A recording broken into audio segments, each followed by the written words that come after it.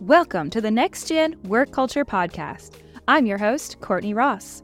I help leaders support working parents so that they can recruit and retain the best people. Join me as I interview experts and provide insights into the struggles that parents and caregivers face in the workplace.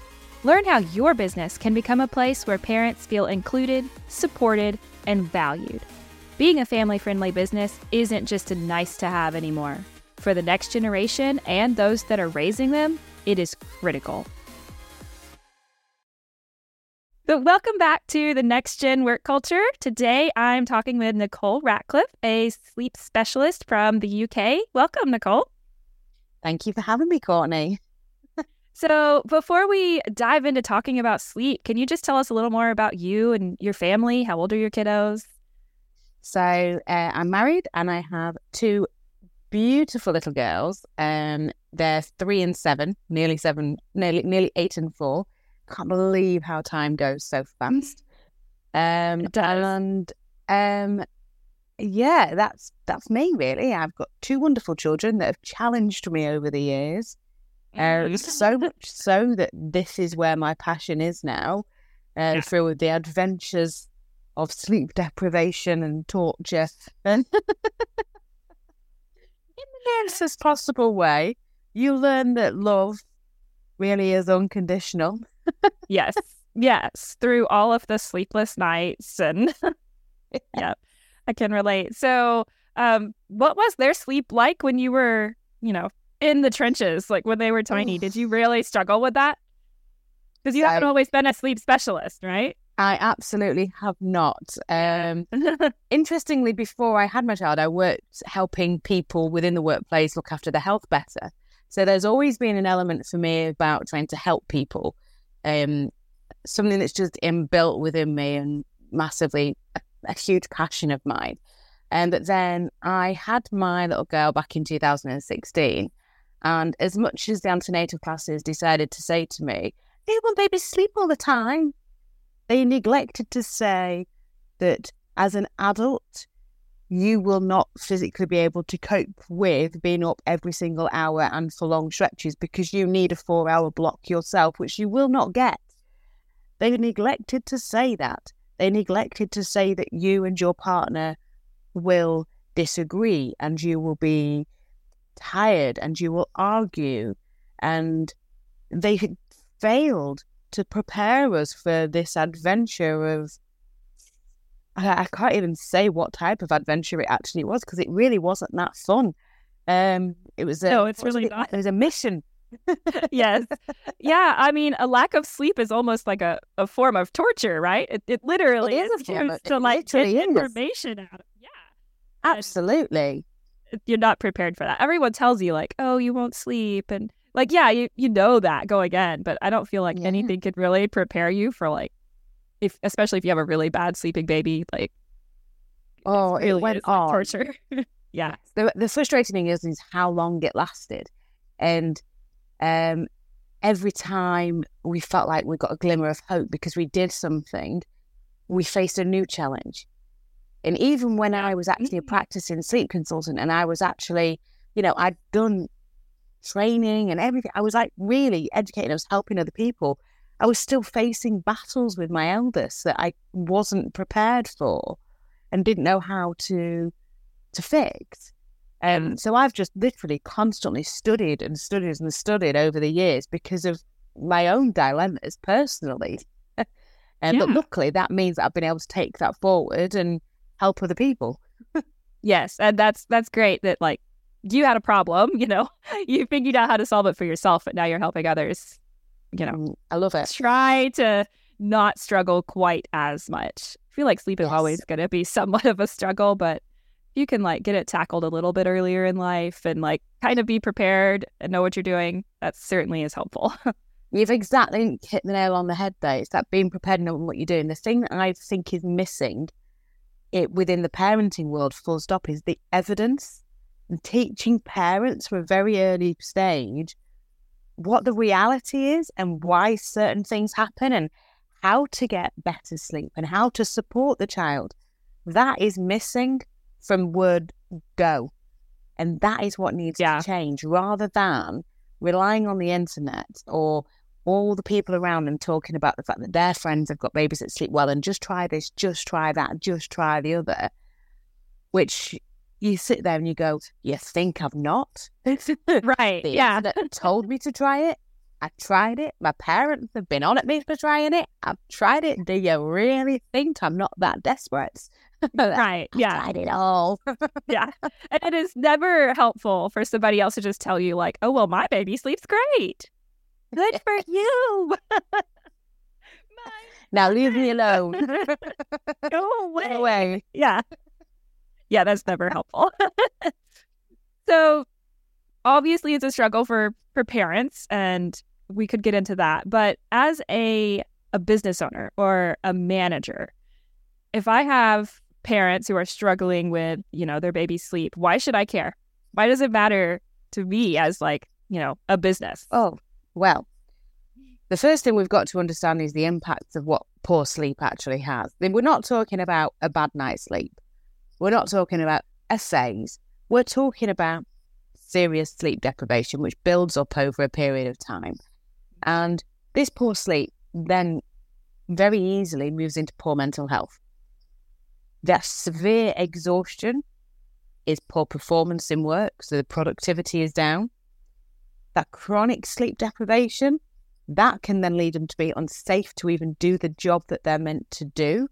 And if they drive to work, they drive home from work, they're driving in their job, they become unsafe to do that.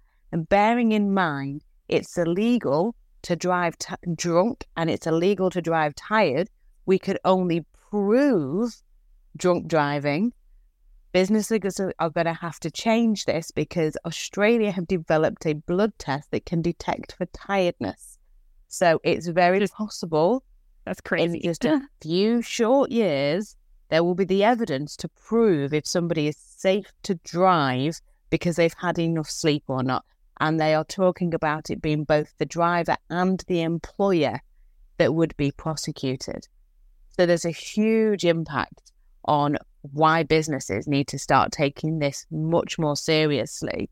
And it's not even just the prosecution. At the end of the day, people are leaving the workforce in their drones.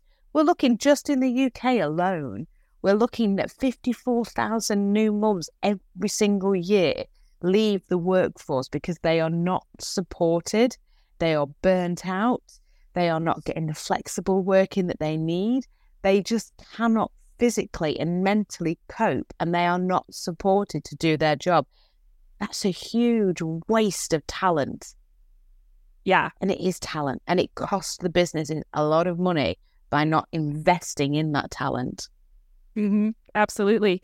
And I mean, that's not just happening in the UK, obviously. It's like all over. Moms are leaving the workforce in droves. And, what can we do to support them and keep them and retain them? Because retaining the employees you already have is way cheaper and more efficient than having to hire new ones. Absolutely, because you don't just lose that staff and have to pay for the recruitment costs. It upsets the staff morale. You've then got to actually get them up to speed on the job that they're doing. They've got to catch up and, they literally lose months. I don't know what the stats are over there, but in the UK, it's about £15,000 it costs to recruit somebody as an average. Mm-hmm. And obviously the stats I gave you before of the 54,000, that's only because I have them for the UK, but I know worldwide it's a worldwide problem. Yeah, absolutely. I've heard that it's something like 2 or 3 times of somebody's salary in order to replace them, to hire and train somebody new. Wow. Yeah, really.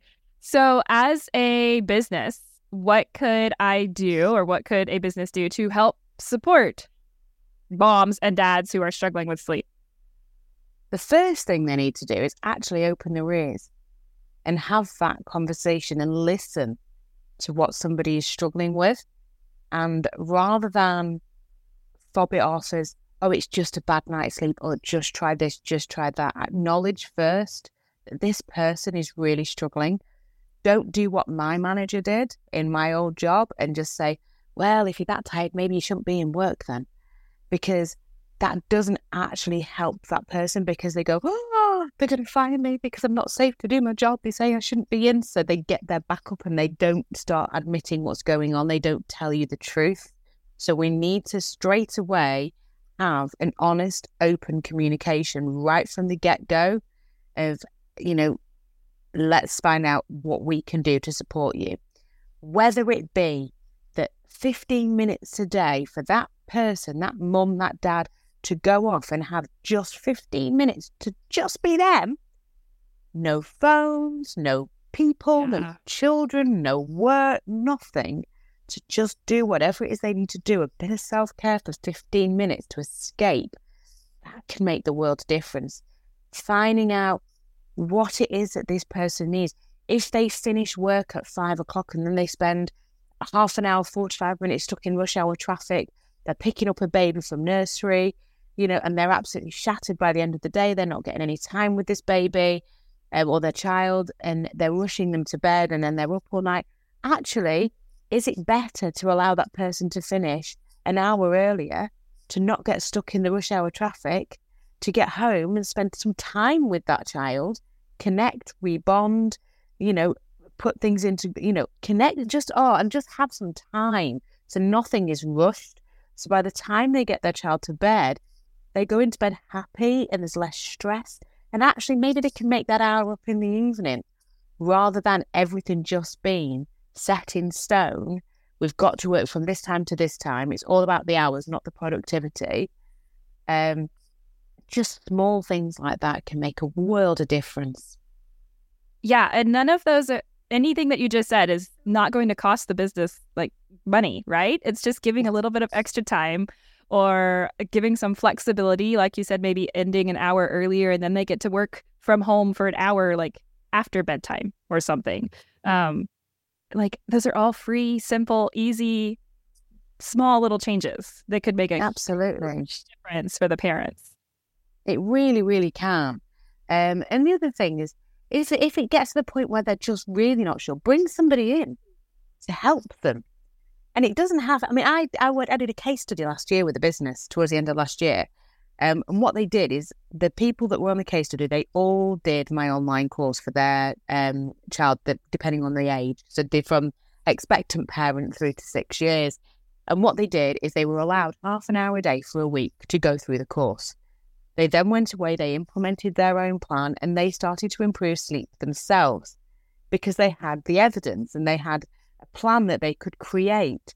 And one of the people actually said to me, a job that previously had taken an hour before children was taking her 3 to 4 hours because she was that tired and she was having to get people to check her work.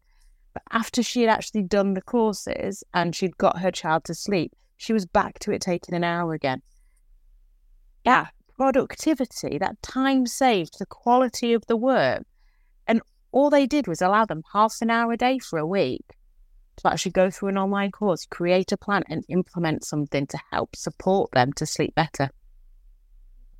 Right. So it took very little effort on or time out of their work days to go through that training, for a week and then drastically improve their productivity afterwards. Absolutely. So many things we can do. So many things. Yeah. So poor sleep equates to poor memory, poor emotion regulation. Because we talk as well about our children. They can't regulate their own emotions. They're so wrong. But do you know what? When we're tired, if we're not sleeping, we're not getting the right type of sleep. So in our REM sleep, that is when our brain is working hard and doing all the things to help us regulate our emotions. If we're not sleeping, our ability as an adult or as a person to be able to regulate our own emotions starts to diminish.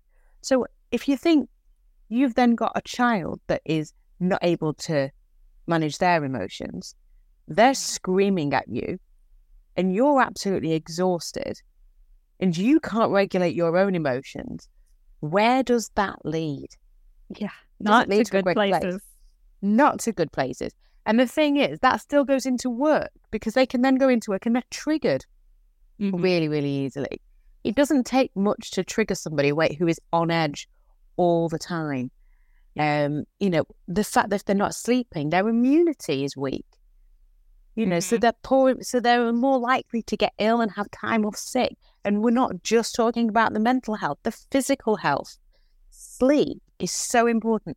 We talk about, oh, I'm starving, I'm so hungry. What are we going to do about it? We eat. I'm thirsty. I'll have a drink. Your oxygen levels are low. We'll have oxygen. Nobody says, I'm so tired, I literally cannot survive if I don't have sleep.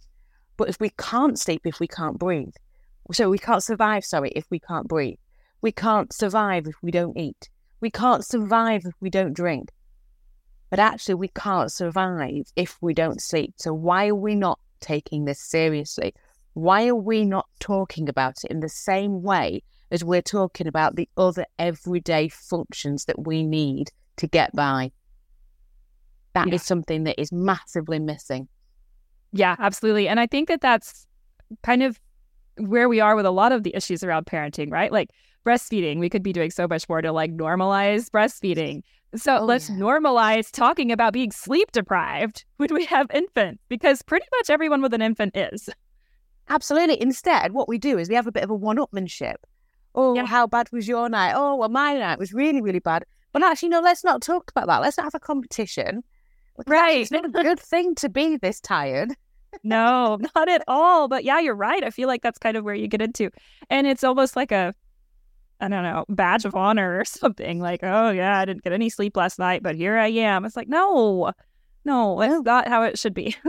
Absolutely not. And the problem we've also got is businesses are investing in well-being. And I say it's a problem because what they're doing is they're investing in well-being that is very surface level. And we're basically putting, sticky tape all over. Yeah. We're plastering over the cracks, as the word is, isn't it? We're plastering over the cracks. We're not fixing the problem. And if we look at it, the root cause in so many situations is there is not enough sleep because we are not healing. We can't function. So actually, if we can fix the root, you've got a better chance of all the money that they're investing in all these well-being initiatives actually paying off. I remember when, and I'll never forget it, when my eldest was 2 years, 8 months, and she climbed out the cot and we went back to 2 hours a night. And it was horrendous, absolutely horrendous. And I went to the doctor I was a shell, and I went in absolute pieces. I paid the lady who was training me to help me, because I was on one of my other courses at the time, the Holistic Sleep Coaching course. I paid her to help me with her sleep. That didn't work. I went to the doctor. They ended up putting me on anger management, or they call it CBT now, because I was so angry all the time. And I was frightened of what I was capable of. And it's terrifying. It's such a scary place to be.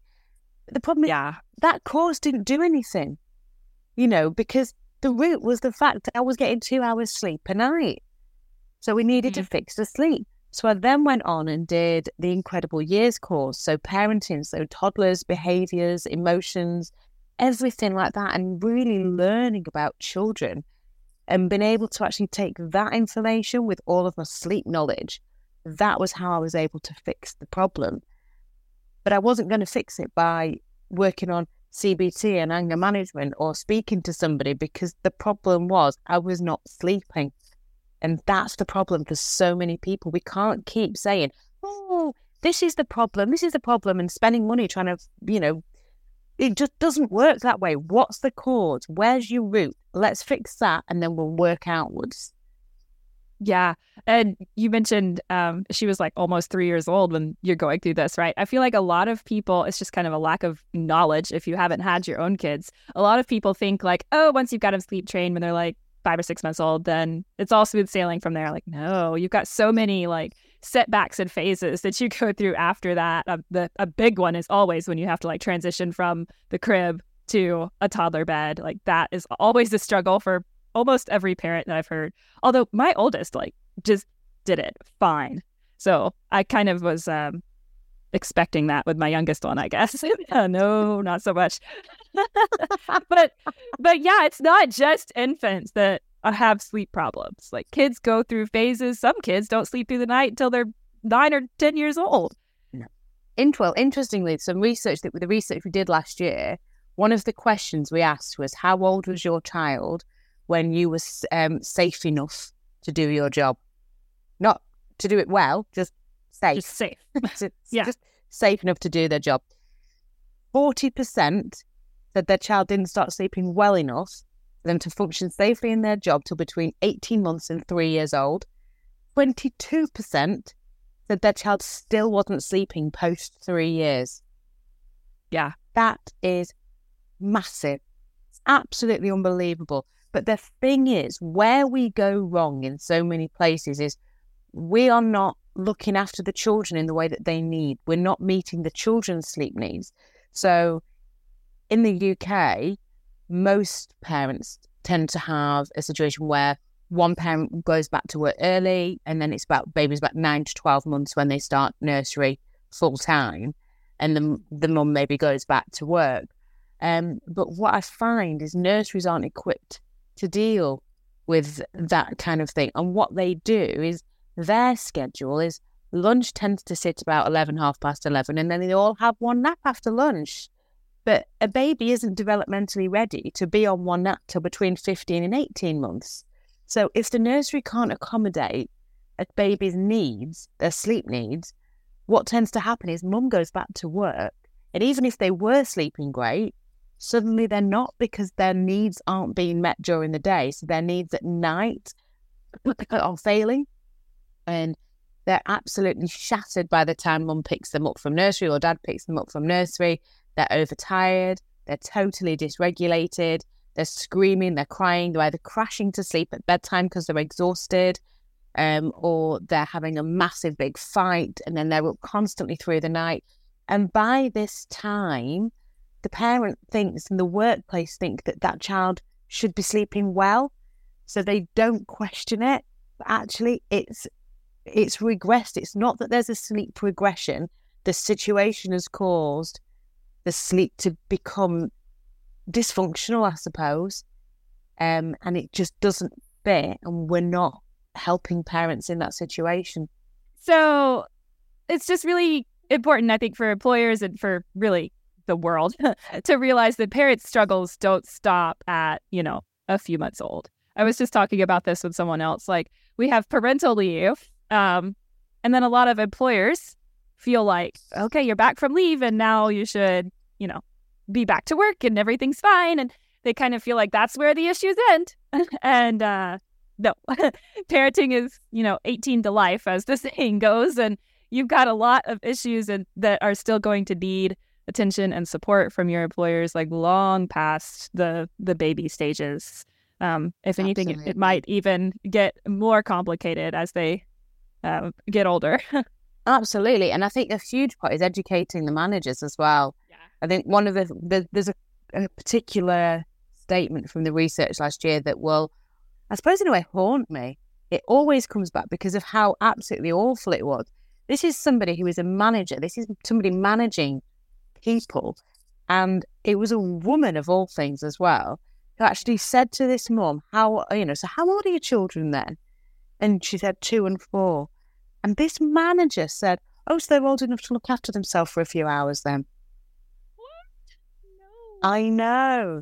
And you think, how is this person in charge of people if they cannot understand the basic functions of humanity? Yeah. Yeah, gosh, no, mine are 2 and 4. They can't even wash after themselves for 30 minutes. As we're learning.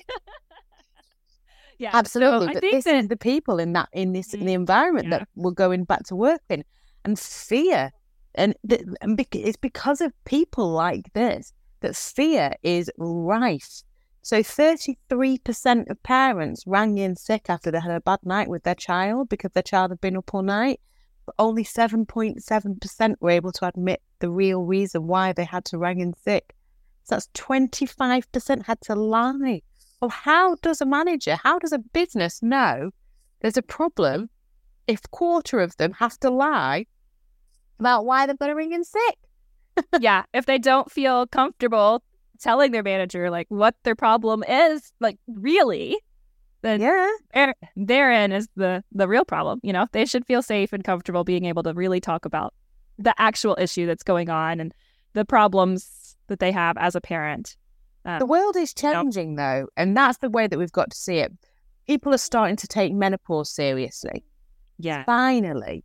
I haven't hit that point yet, and I've got to be honest, I'm dreading it. Parenting has been tough enough. Mix not that in with everything else. But people are taking it more seriously. Men's health, fertility. Actually, let's start really looking at the parenting journey a lot more and helping people during this transition, because it's life-changing. It's not a little bit different or you're back to yourself. You're a totally different person after you have had a child.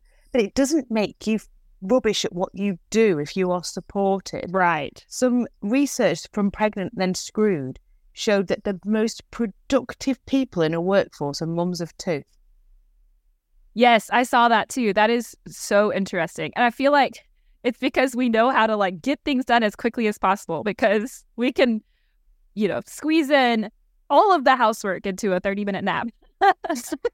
Or in my case, I work from home and, kind of set my own hours. I can get all of my work done that I have to do for the whole day in 2 hours or one 30-minute show. Or we have Absolutely. You have to be able to multitask. You are literally making the tea while negotiating with a terrorist virtually. That is what it is, negotiating with a toddler. It's, no, please don't bite your sister. While you're sorting everything else out all at the same time.